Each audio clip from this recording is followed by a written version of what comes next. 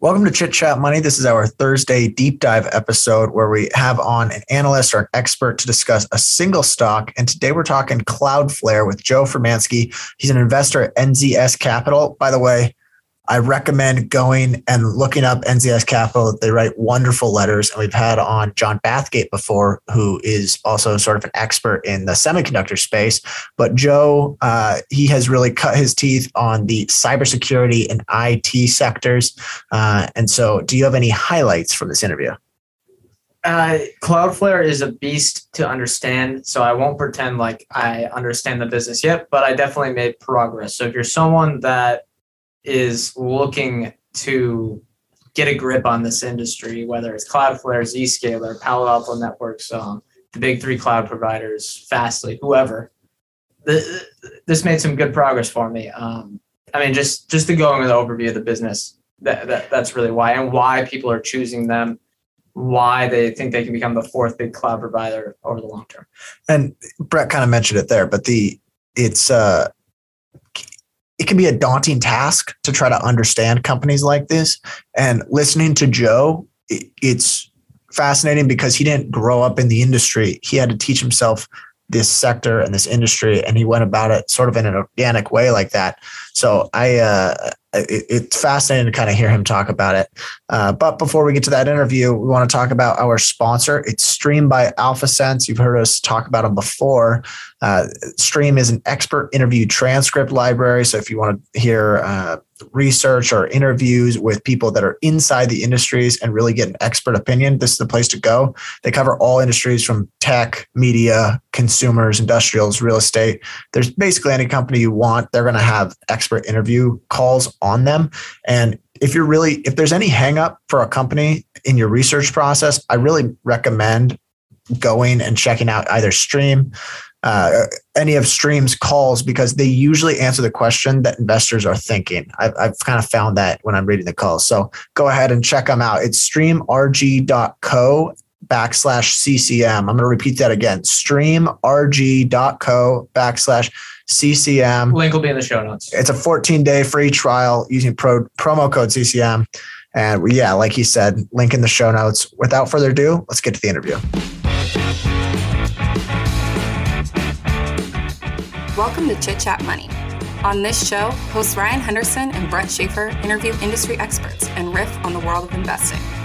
As a quick reminder, Chit Chat Money is a CCM Media Group podcast. Ryan and Brett are also general partners at Arch Capital, and Arch Capital may have positions in the securities discussed in this podcast. Anything discussed on Chit Chat Money by Ryan or Brett or any other podcast guests is not formal advice or recommendation. Now please enjoy this episode. Okay, welcome in. Today we are joined by Joe Furmansky. He's an investor at NZS Capital. He was actually, I believe Brett was corresponding, but recommended to us by a prior guest in John Bathgate. And today we're talking Cloudflare. I guess, Joe, for starters, welcome to the show. My first question, you talked about this right before we hit record, but your specialty is kind of in IT and cybersecurity. How did you develop that specialty? And then was that something you've had throughout your whole career, or is that something you, I guess, learned as an investor? Yeah, well, thank you very much for having me on the show. Cybersecurity is something that I started really looking into 5-6 years ago, and it was something that really I had to learn. Prior to that, I had covered a number of different spaces, but cybersecurity was something that's obviously been around for generations. We go back to the first stateless firewalls and next generation firewalls and the like. However, what had began to just transpire is as the world continued to digitize, what we ended up starting to find out is that the importance of the IT stacks or the data that companies have was just growing immensely in importance, to the point that if a company's data was no longer available to it, or if it were lost, or if a company was no longer able to actually function in a digital way, that was a serious loss of both credibility and straight up revenue dollars. And so as the world continued to digitize, it became more and more important. And it's been an industry, having covered networking and the like, that I came in through that kind of angle and really began to explore that space in depth. Before we get into Cloudflare, I guess it sounds like you kind of had to teach yourself in this space. So do you have any recommendations for learning about cybersecurity, IT for maybe the layman? Yeah, I mean, it's read everything you get your hands on and really kind of start off, looking at the history of the space and what has really kind of transpired. There's been some really innovative companies in this space for a number of times, but I would focus on learning about how the first generation of firewalls were created and how the overall security stack had to actually evolve as the way we do business changed. So initially, when we were setting up firewalls in our offices, we were actually operating mainly within the four walls of an office. It was more of a castle and moat kind of situation where you weren't doing as much business externally. It was mainly internally, and you just wanted to make sure you kept the bad actors out at the gate. You wanted to keep them out of the four walls of the office building. And so you wanted to inspect that traffic coming in, stop the bad traffic, stop the bad actors at the gate, and then let the rest of the company operate as business as usual. But as we began to evolve, as we began to adopt things like SaaS and adopt things like work from anywhere and all that, the way this model evolved began to show cracks. And so I think, if you're looking at the cybersecurity space, you really need to start in the early days of the firewall and see how everything started to evolve going up to the next generation firewall, what companies like Check Point and Palo Alto and the like have done in this space, what Cisco has been doing, and look at what the history is. And then you need to start looking at zero trust, which is a complete paradigm shift when we think of cybersecurity. And there, BeyondCorp has written a number of great papers. And I would definitely encourage people to research a lot of what zero trust is. And that will help them understand really kind of where the future is in cybersecurity. Okay. And let's talk Cloudflare. What exactly do they do? Can you kind of explain it, I guess, They do a lot of things. They could be the rest. That could be 30 minutes right here, but I don't know. What are the key things? Yeah. Can you try to explain the business, and then what kind of value do they provide to their customers? Yeah. I mean, it's sometimes the simplest questions are hardest things, especially on companies that are complicated like Cloudflare. Like, what is it they do? It's actually quite hard. I mean, obviously the company would describe themselves as a global platform designed to make everything you connect to the internet private, secure, reliable, with a mission statement of making the internet better. I mean, that's a big mission statement. Make a better internet.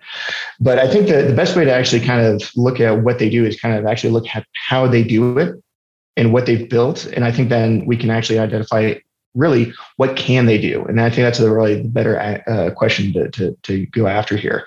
So when Matt Prince and Michelle Zatlyn and Lee Holloway got together in 2009, they obviously, Matt and Lee had a previous relationship with the project Honeypot, which is actually kind of the beginning of Cloudflare. But they began wanting to develop a cloud-based security service for websites, so as to protect against something called DDoS, which is distributed denial of service. And in doing so, what they found is they had to have a very distributed network of points of presence all over the world. Otherwise, that service that they were offering would actually cause the websites to be very glitchy, crash, their latency. It wasn't working unless they built out this large network. And what they did was actually develop a content delivery network. And I think it's important to kind of look at what a content delivery network is. And I think that'll help understand really what they do going forward. So content delivery networks have been around for decades. Akamai has been a leader in this space for many, many years. And the best way to kind of describe it is a content delivery network lies between what a publisher of content and the user of content. So think of it as the Wall Street Journal is publishing their website and you're going to their website and viewing it.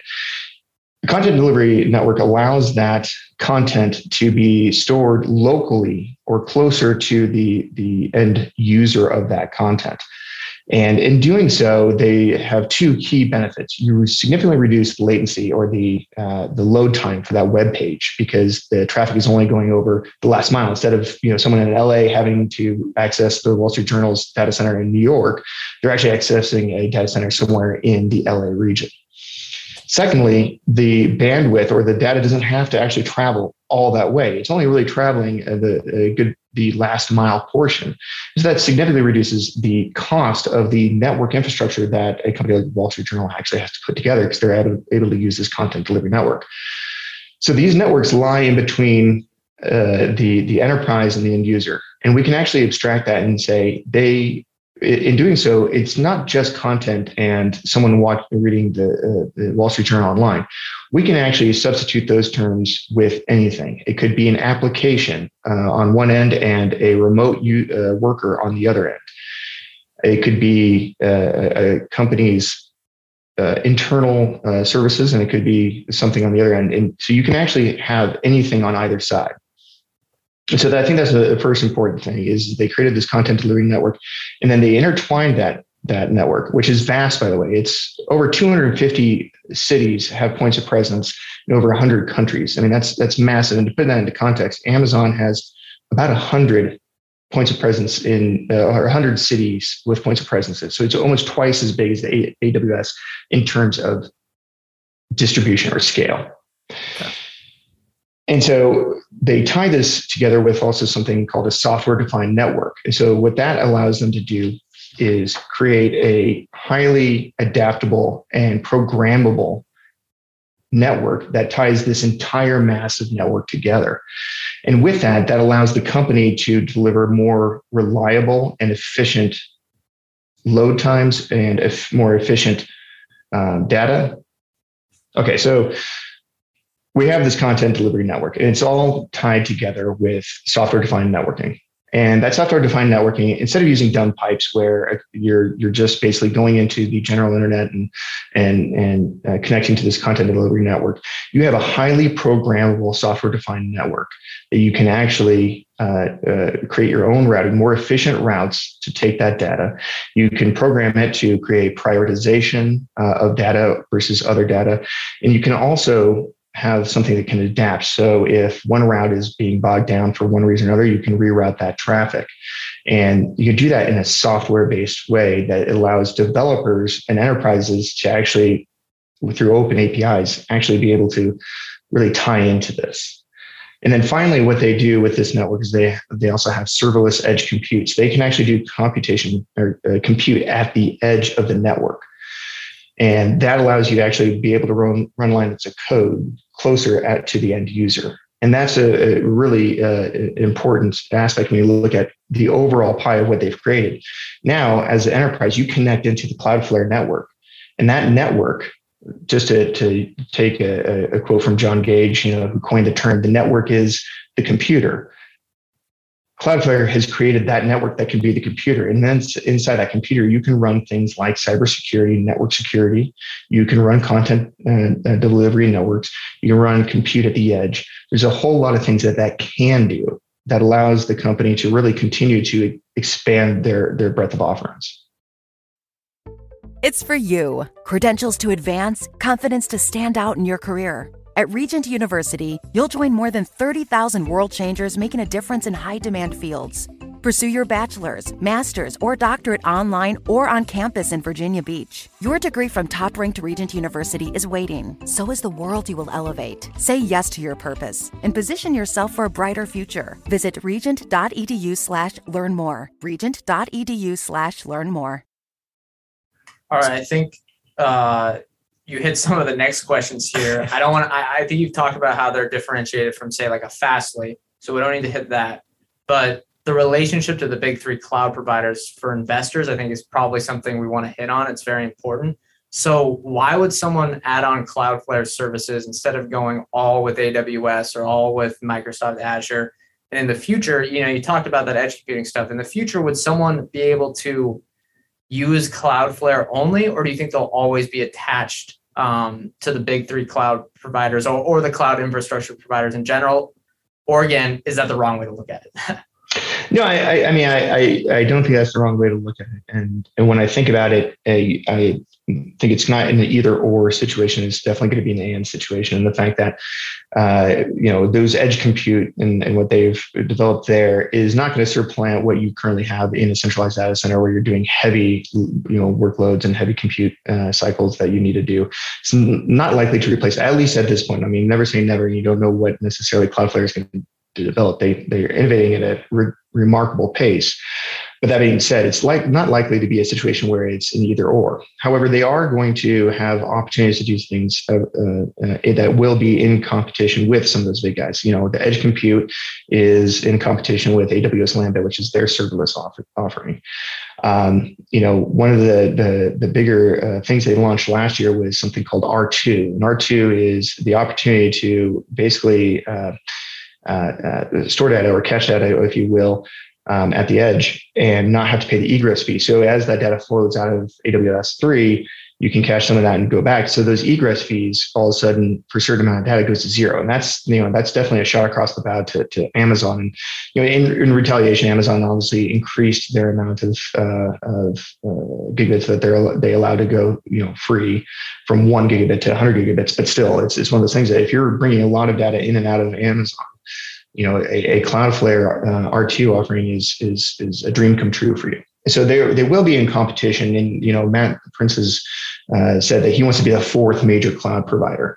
I don't think it's an either or situation. I think it's more of an and situation. I think you'll see that, it will be a situation that if Cloudflare survives, Amazon, AWS has to die.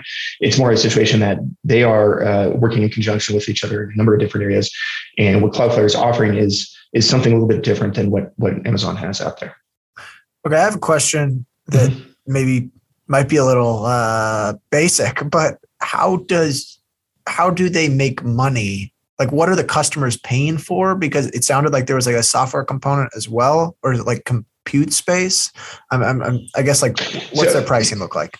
Yeah. So, they have a number of different offerings that they have. And so you kind of have to look at them in a broad space, but they have everything from a pay-as-you-go service. They have a free tier for some of their website hosting and the like, and they have a number of areas. So basically, as a customer, depending on what you're utilizing them for, it's a kind of a SaaS, flat rate model. It's not a usage-based model like some content delivery networks. It is more of a flat rate on certain aspects of the business. Additionally, as that moves forward, what you have is the company continues to expand those offerings. And so their net retention rate is something 124%. And so the customers are paying for really kind of the various different services. So let's look at some of these services in isolation. Like, for instance, they are one of the major players in the SASE space, which is security edge. And that is a really convoluted term for basically cloud-based network cybersecurity. Okay. And in there, what they're able to do is do inspection of the traffic and the like. And so they're competing there with a company like Zscaler is a direct competitor of theirs. And so that's a service that you can pay for. And depending on the level of service, they have various different tiers of that particular service, all the way from a self-service tier all the way up to an enterprise level tier. Okay. Gotcha. And that leads right into the TAM question. For these type of companies, I think it's important because a lot of people that aren't in the industry, you don't really know how big serverless compute, CDNs, all that good stuff. Like, how big is this market? And you mentioned in our pre-show correspondence that their TAM has potentially gone up to north of $100 billion now, compared to a few years ago when it was only at approximately $32 billion. And obviously those are just estimates, but what are the key drivers of that? And is it those new products you mentioned that they've been announcing? Yeah, that's largely been what's been expanding the TAM. And so when the company first came out, they were doing a much more narrow subset of network security, and they've been broadening that out over the years. And the pace at which this company innovates is really breathtaking. So they have servers of suite, birthday week, and all these weeks they launch a whole dearth of new services and offerings. And with that, they basically are adding on new TAMs. And so when they, obviously when they came public back in 2019, they had about $32 billion TAM is what they were looking at. And they were doing things like DDoS, they had their CDN offering and wider network and the like. And what they've been adding to these offerings is some zero trust services. That includes remote, privileged access management and data loss prevention and the like, VPNs. They've added carrier services as one of the areas that they're moving into, where they can look at, offering substitutions to MLPS and SD-WAN and the like. And so as they continue to innovate, they're basically adding on entirely new TAMs. And what's not included in some of those TAMs is, their serverless offerings. So Cloudflare Workers, which is kind of, getting a lot of really a positive attention at this point in time.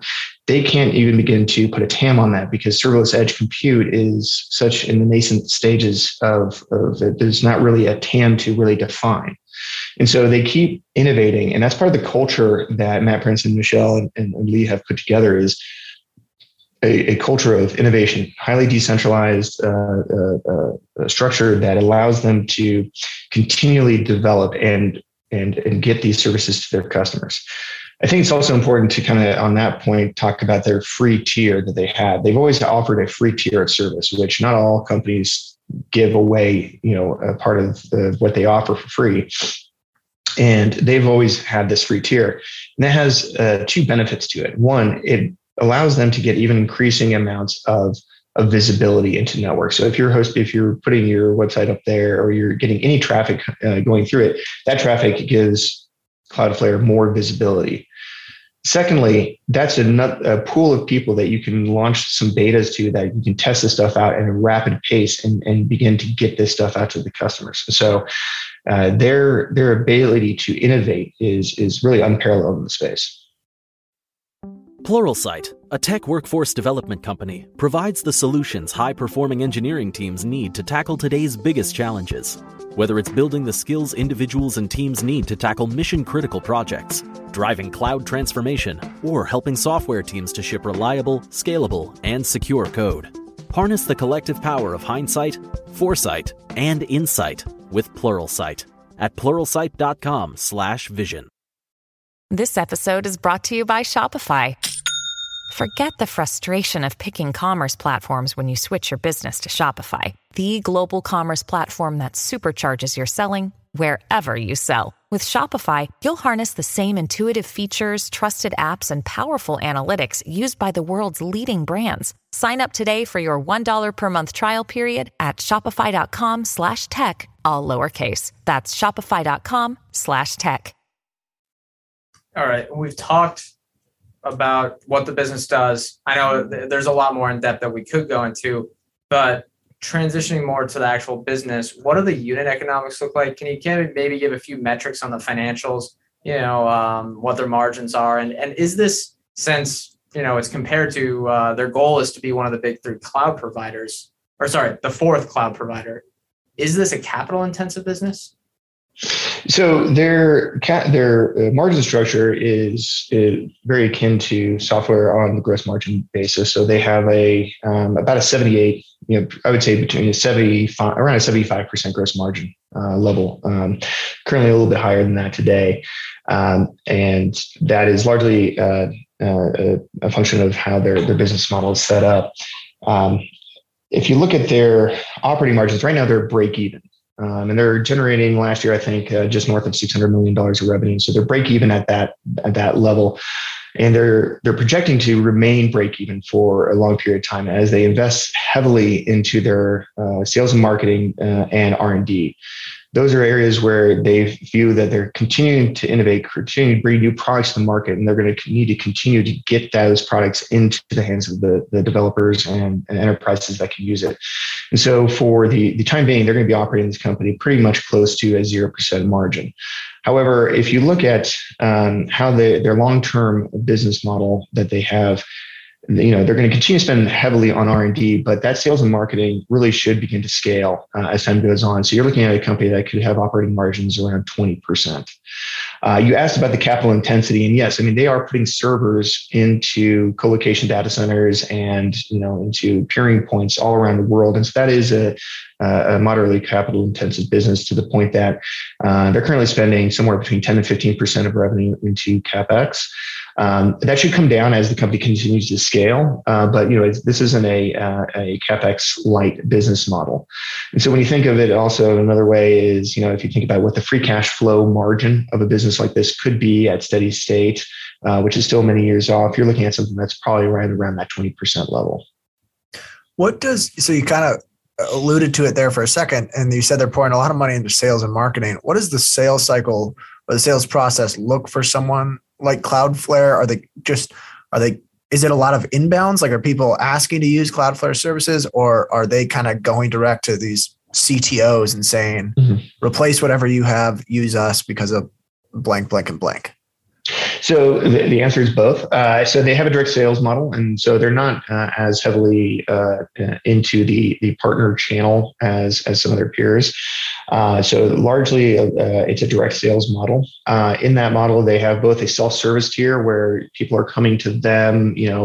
These are maybe smaller developer teams that are maybe trying out the service or something. And those are going to be kind of a little bit lower price, and then they are going right after those enterprise or those large dollar accounts with the direct sales people actually reaching out to the CTOs and CISOs. What's the, I guess, benefits of, I imagine these enterprises have some sort of solution that competes with Cloudflare. So why would an enterprise choose Cloudflare over, say, a competitor? Yeah. So, when we look at it, let's just take a look at their security offerings. So they're SASE. Once again, whenever I say SASE, I think of Phil Hartman from the Saturday Night Live's bit, SASE. But their security offering that they have out there is part of the zero trust kind of way of looking at it. So if you look at zero trust, it really got three aspects to it. It's got identity, SASE, which is kind of your cloud-based network security, and endpoint security. And so if you're a company and you've developed yours and you're looking to transition to zero trust, which many companies are looking at this because with work from home, with SaaS, with all the ways that the network has evolved, this perimeter-based network security or this perimeter-based cybersecurity does not really hold water very well any longer. So we're moving to the zero trust. And when you look at zero trust, you're looking at a handful of services and providers. And so within the SASE space, which is that network security kind of space, you have a handful of players that are out there. And so they're looking at mainly either replacing that, or they're a new and upcoming company that's looking at getting the first zero trust in place going forward. And so they will be looking at a company like Zscaler. Palo Alto has launched their own SASE network. You got companies like Cato Networks and the like that have all developed this. And so, but it's a small subset of companies. I guess I'm trying to think of like the hurdles for, say, a newcomer. Like, how hard would it be to disrupt Cloudflare? Like, what are the hurdles for someone that's trying to do what Cloudflare is doing? Is it possible?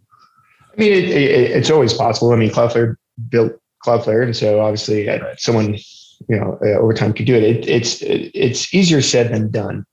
Building a global network that they have built is quite difficult, and setting up the structure, IT stack, and the software defining network nature of the company, setting that all up, it is difficult, but not unheard of to develop. It's also a situation that, if you look at some of these legacy companies that are out there, it requires a big lift and shift. So let's think of a competitor like there's Palo Alto Networks, who's been a real leader in the cybersecurity space for many, many years. They are transitioning to having their own SASE offering. And with that, they are having to really adjust not only their mentality and their sales model, but also their infrastructure, and the fact that they aren't selling these point hardware products to companies as much in this business model. What they're having to do is actually stand up their own data centers or their own points of presence all over and connect those software defined networks.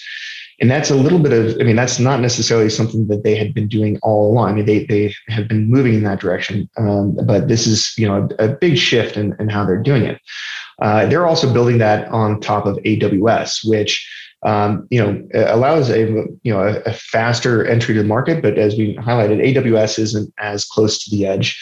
Also, there's limits to visibility that you have when you run on top of AWS and your ability to do some of that routing and networking. But obviously, when we look at it, going back to what we had talked about earlier, Cloudflare as this network, this platform that they are, is not just purely only just the cybersecurity. That's a huge part of it, but they also have this networking as a service offering. They also have this edge compute offering. Those two offerings aren't something that a Palo Alto will look at.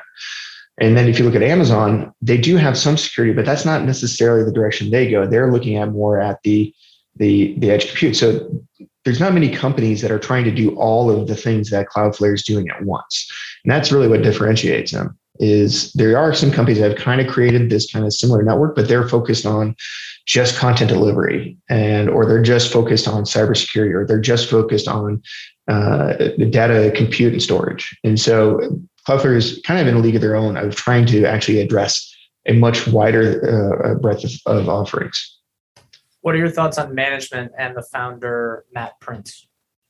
Yeah, so the views on those guys are quite high, and the fact that what Matthew Prince and Michelle and Lee have actually created there, the culture of innovation that they've actually developed is really something to be in awe of. They pace it with the innovate. The fact that they've added so many services over here. I think you can't even keep count of how many new services or new launches they do in a year, because it's a rapid fire pace. They have a view that they are going to create whatever is needed for the customer and get it to the customer, and it's really they have created something that is truly special over there. And so from a culture that they've put in place, I think Matt and the rest of the team have really done and earned high marks. As far as, and I think I'd be remorse if I didn't ask, because when you, I guess, screen for it and you see the valuation at first, it can seem sort of daunting. So I guess, what are your thoughts on the valuation, and then what needs to happen for this to produce good returns at its current multiple? Yeah, so at this point in time, it's trading somewhere just north of 30 times sales, and so that's a healthy multiple by any respect. In order for a company to really earn that multiple and keep that multiple and still generate a healthy return, what we can take a look at is we can kind of back into what kind of growth rate that they would need to be able to sustain, what kind of free cash flow they would have to generate. And so, we spoke that, this company at the steady state can generate something like a 20% free cash flow margin. And, in this current market, a 3% yield on that cash flow margin is kind of where a company like this may trade at more of a steady state kind of place. And so when you look at that and you say, okay, well, I want to generate a 10% analyzed rate of return, what type of revenue growth, how much revenue would I have to generate over that period of time? And that would drop down to that to warrant that. And when you look at that at 2 times EV to sales, you're going to have to grow a CAGR at 35%, which is, you don't have many companies that have done that for 10 years. And so it's definitely a tall order. However, if you look at what that would yield in total revenue dollars, that's something close to about $10 billion of revenue. And if you look at that in respect to what we're currently spending on cybersecurity globally, it's about $170 billion. You're looking at something just short of 5% of that total addressable market for cybersecurity. However, as we've talked about, they're also doing edge compute, they're doing network as a service, they have content delivery. So if we take a look at the global IT spend of $1.6 trillion, and obviously both those numbers are growing, it isn't out of the realm of possibility that they can achieve $10 billion of revenue in 10 years. It is a situation where, when you look at that, the range of outcomes that would have to happen it's definitely forces a prediction there that is, uncomfortable for many. All right. Last question here. We like to do the last question as a pre-mortem. And I guess we talked about how the investment can go wrong. It's really the revenue growth is a lot slower than 35% over the next 10 years. But I just want to hit on a question, more of the risk to the business. Like, why would this business not be bigger 3, 5, or 10 years from now? Is there anything that could disrupt that? There's a couple of things that can happen. On the execution side, they are going in many, many different directions at once. instead of focusing purely on just one of these areas. Like, we spoke about just a moment ago where they're doing security, they're doing network as a service, they're doing content delivery, they're doing edge compute. When you're going in so many different directions at once, the risk to execution, being able to deliver on all those in a way that your customers expect, that grows exponentially as you layer on more things. So, is it a situation that they grow in many, many different directions, and they have a difficulty actually achieving scale in one or more of those different avenues? The other thing is you're competing against some very well-established companies. You're competing against, AWS, Azure, Google Cloud, competing against Palo Alto, Checkpoint, Cisco, and then the new age guys, Zscaler, Fastly, and the like. You're competing against some really, really good companies out there. And so to the degree that they can catch up and maybe take some of that growth out of you in the form of, they're just being a better competitor against you, those are kind of the risks that you look at in the space. Okay. I think that's all the questions we have. I guess for listeners that want to maybe keep track of you in any way, is there any way to do that? Can they get a hold of you in any way? Yeah, I would. I do have Twitter, actually. I'm not an active Twitter person. I've been trying to be a little bit better on that, but my Twitter is Joe _Furmansky. And then, obviously, we have our weekly newsletter from NZS in Bryce Slingerland, which is our Cital Weekly, and that is something that we contribute to quite often. So that's definitely the way to look at there. All right. Yep. And it's NZS Capital. Look it up on Google. You'll be able to find it. Awesome. Yeah. All right. Thank you, Joe. We want to remind our listeners that Brett and I are not financial advisors, so anything we say or discuss on this show is not formal advice or recommendation. We are, however, general partners at Arch Capital, so clients may have positions in the securities discussed in this podcast. Thank you all for listening. We'll see you next time.